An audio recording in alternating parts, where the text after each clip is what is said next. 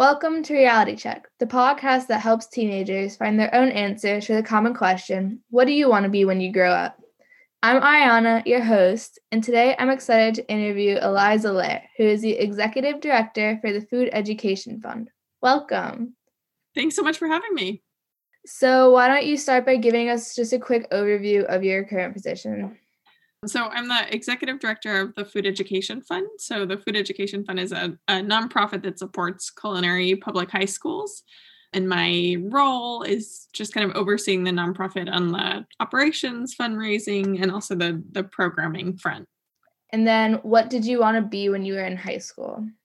That's a good question. I loved science when I was in high school. I don't really remember, I guess. I know I loved science and things. I thought about forestry. I thought about food, and I went to cooking school when I was 19. So I must have been thinking about that around that time, but I don't really know.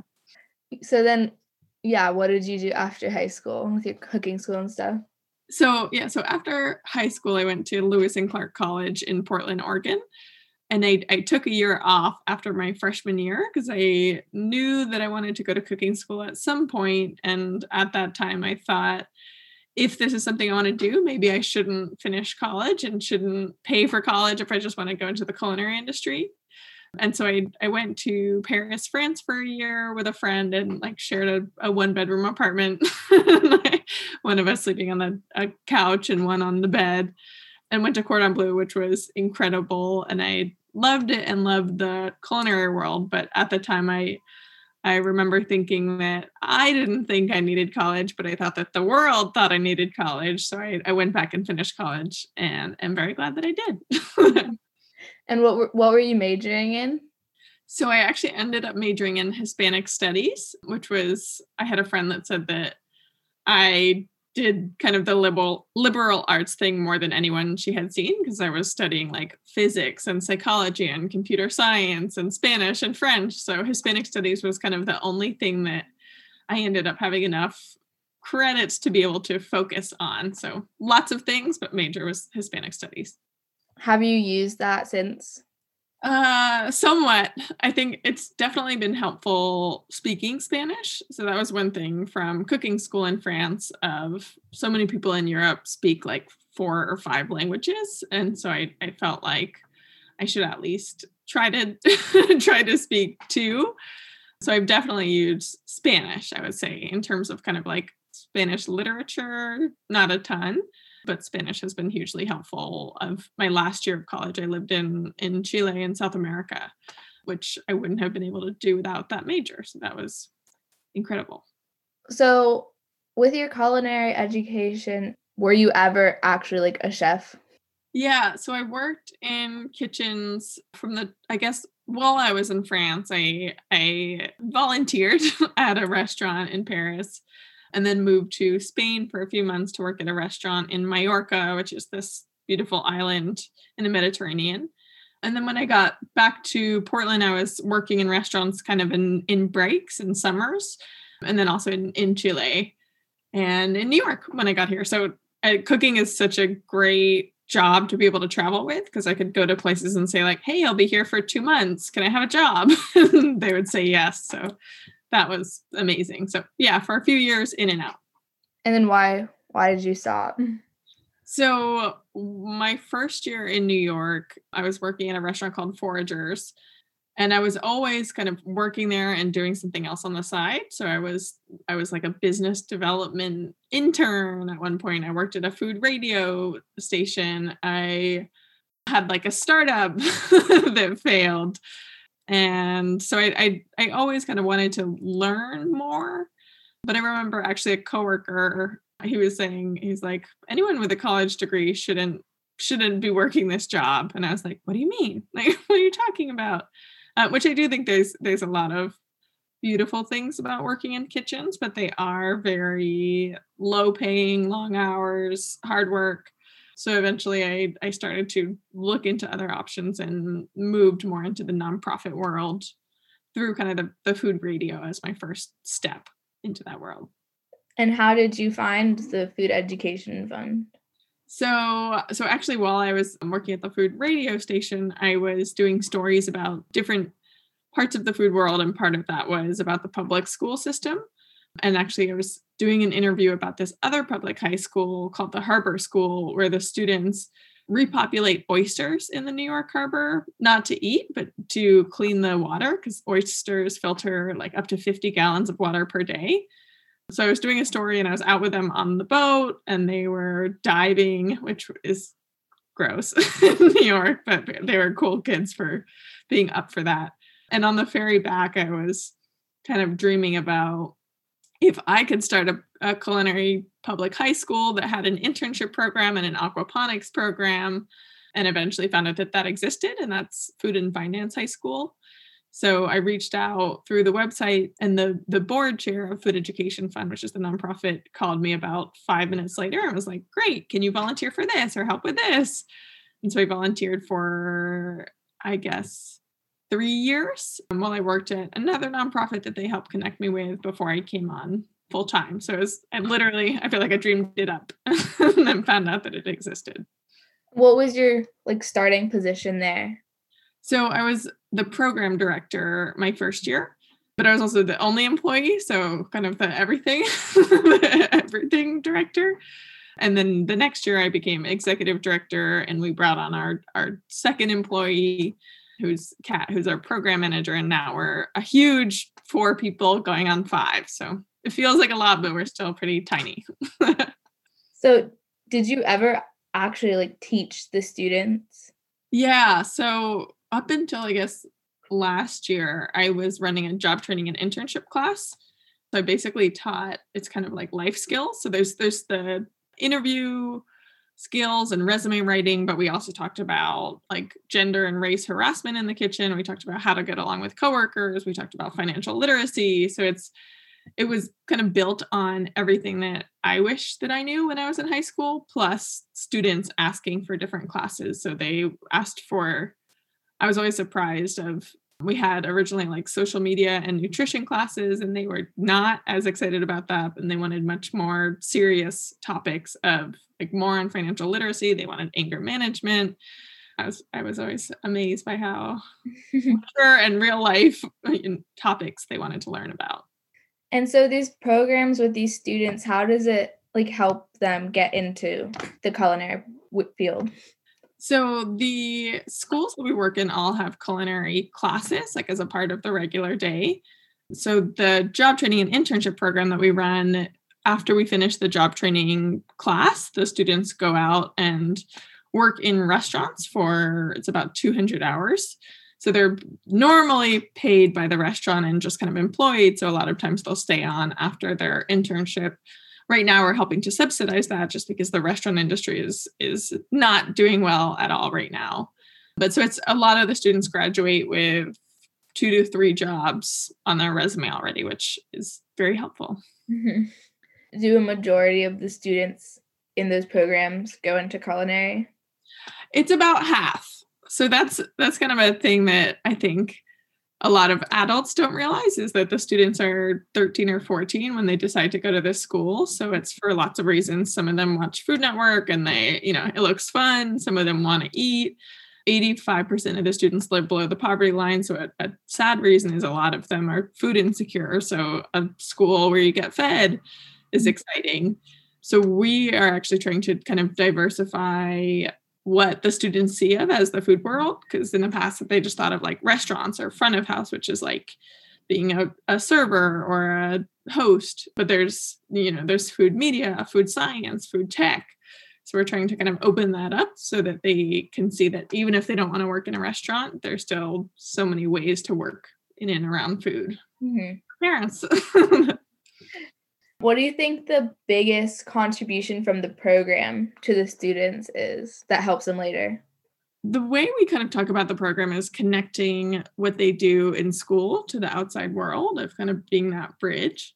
So I think a big part of it is just bringing the industry into the school and having the students start to build their network and their connections, which I think is so important. Was definitely something that adults would say to me when I was in high school and I didn't understand it. I was like, what is a network? Like, what are you talking about? And I think it's just really like people that will help you and help you get jobs later on, or that you can work with.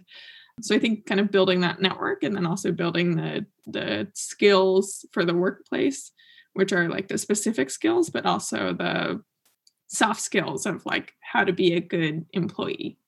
Mm-hmm. And you said that up till last year you were running the program. Do you still run that currently?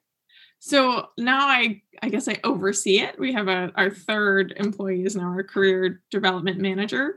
So he runs the actual day-to-day of the class. And then I work with him on kind of curriculum development, but I don't actually work with the students anymore, which I really miss.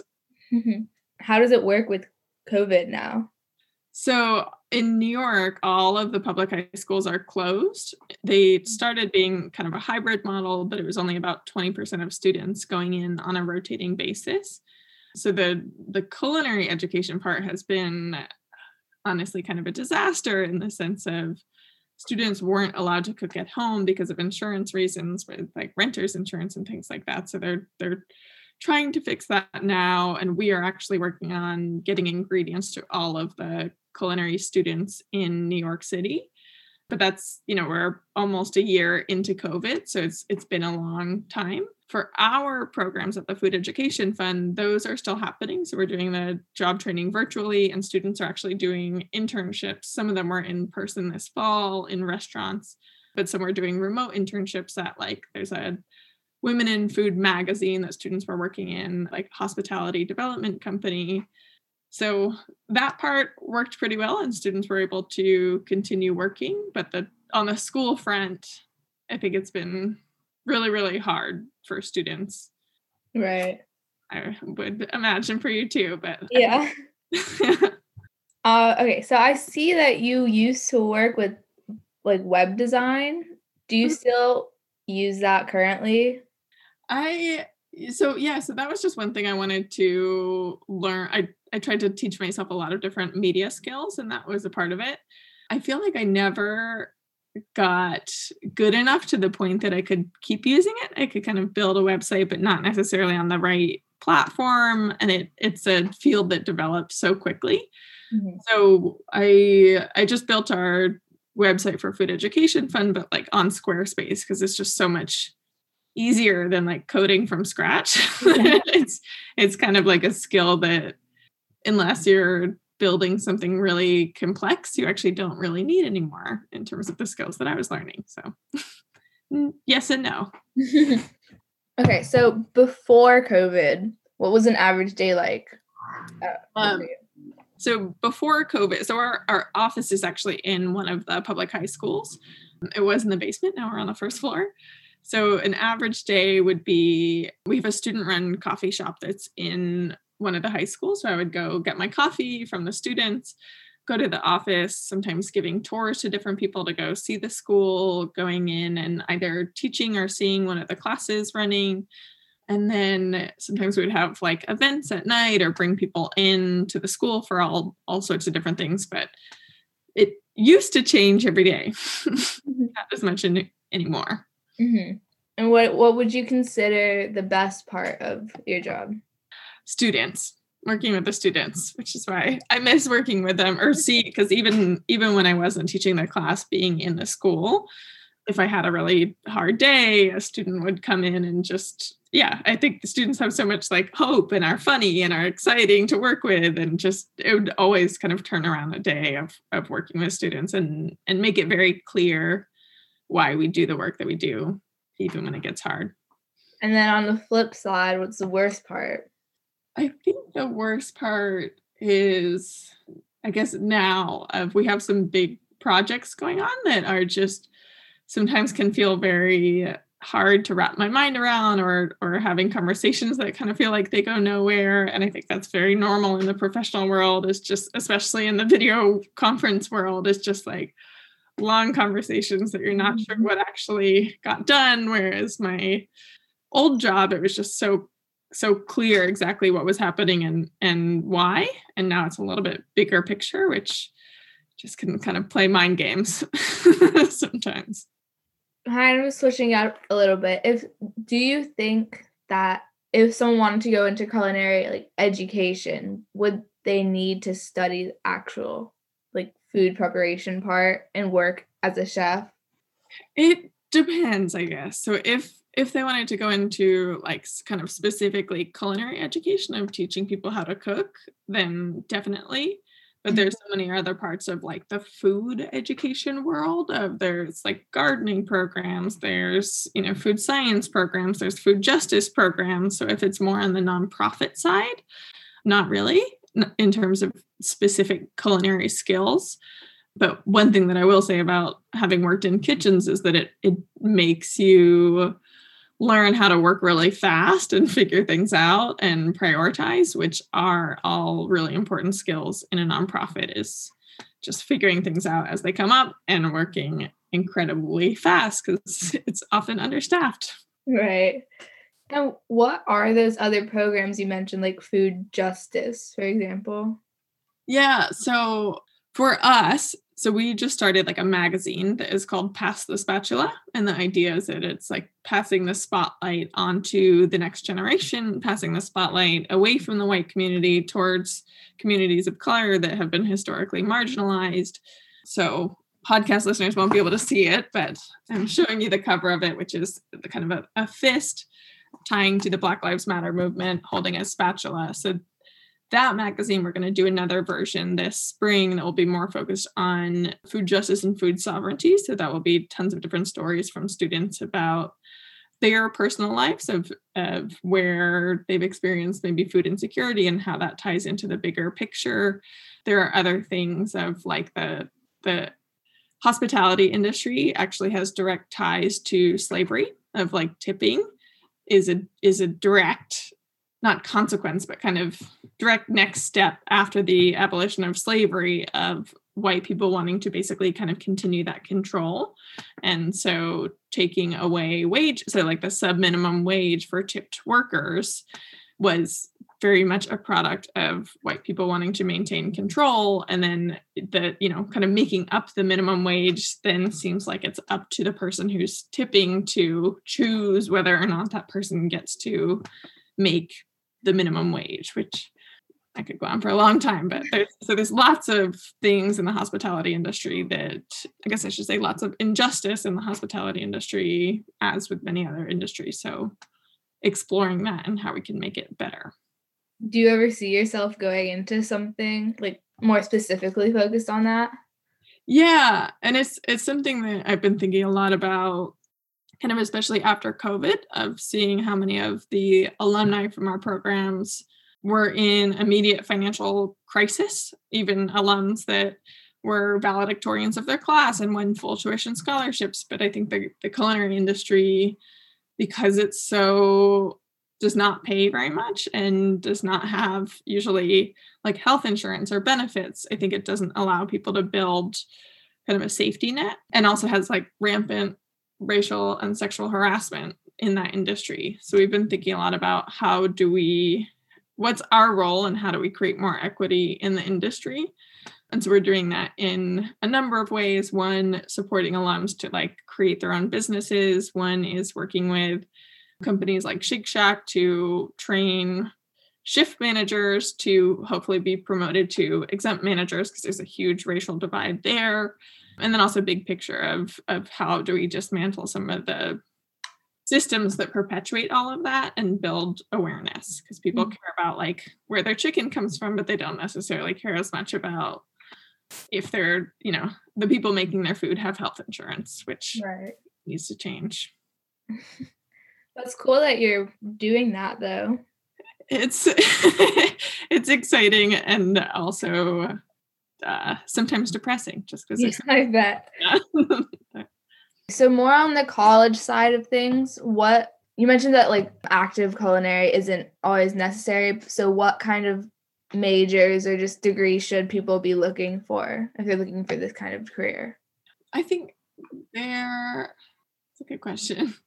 Writing skills are definitely important in the nonprofit world. There's a lot of like grant writing, but also curriculum writing and figuring things like all of that out. Psychology is really important, of understanding where people are coming from and kind of as a whole, like as society. And then I think a big one would be social work.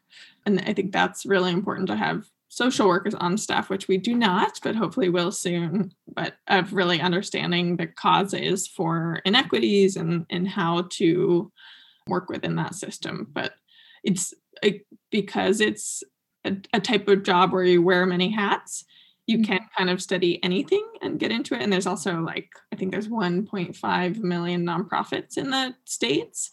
So there are nonprofits about kind of any subject. So it kind of depends which subject. And then you also just basically have to be willing to learn a lot.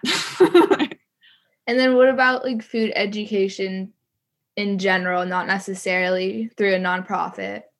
I think culinary background is really helpful if you are going to do food education of a job training program. You really need to know what the industry is like, because it's very different from so many other industries in terms of the expectations and the hours and how to do well. Mm-hmm. So I think a culinary background is really helpful. Education we have on our staff, we have 2 people with culinary background, so me and one person with an education background, and one person with more of an operations background. So kind of depends on the role, but education, culinary, and everything. And then if someone weren't to go to college, what kind of opportunities are open for them? So actually the person that I mentioned that has an operations background did not finish college and is, I would say, the most organized person on our team, and is so that person worked in a kind of actually the same restaurant grocery store that I did, and worked her way up and became the general manager of the whole store. And so learned tons of skills through that and on the job. And so I think actually college, I think, is very important and helpful in terms of learning the big skills, but not, if you don't go to college, you can still very much work in nonprofits. You just really need to learn as much as you can on the job, which is totally possible. You just have to ask for opportunities and follow through with things and try to understand things outside of your job function. So very much possible. Mm-hmm. Okay. And then one final question for you. What advice would you give to someone who doesn't know what they want to be when they grow up? That it is totally fine. But I think it's figuring out what makes you excited in general, of what you gravitate toward, either in class when something's mentioned that you want to learn more about, or a homework assignment that you worked extra hard on, trying to figure out what it was about that got you excited. So for example, for me, I like to cook. I'm not obsessed with cooking. What I actually liked about working in restaurants was the way that it made you think and kind of have to think on your feet and prioritize, and understanding that is what made me realize that I would like nonprofits. So I think just figuring out what you gravitate towards. And then also one thing that I learned in high school that was helpful was kind of that some people are generalists and some people are specialists. And generalists tend to think similarly to other people, tend to like lots of different things and make great managers. Specialists get very excited about maybe one hobby or one specific thing. And so that might be a computer scientist or a musician or some job where you're doing one very specific thing. So I think understanding where you fall on that spectrum and then where you want to fall in a career world. But I do not think you need to know what you want to do in high school, but you should always learn and explore. Sounds good. Well, thank you for teaching us about food education. It's super interesting. And if any of our listeners have questions for Eliza, you can contact her at elizamloehr@gmail.com. That's ELIZAMLOEHR@gmail.com. And before we wrap up, who do you want me to interview next? Email me your ideas at realitycheckpodcast10@gmail.com. Thanks for listening.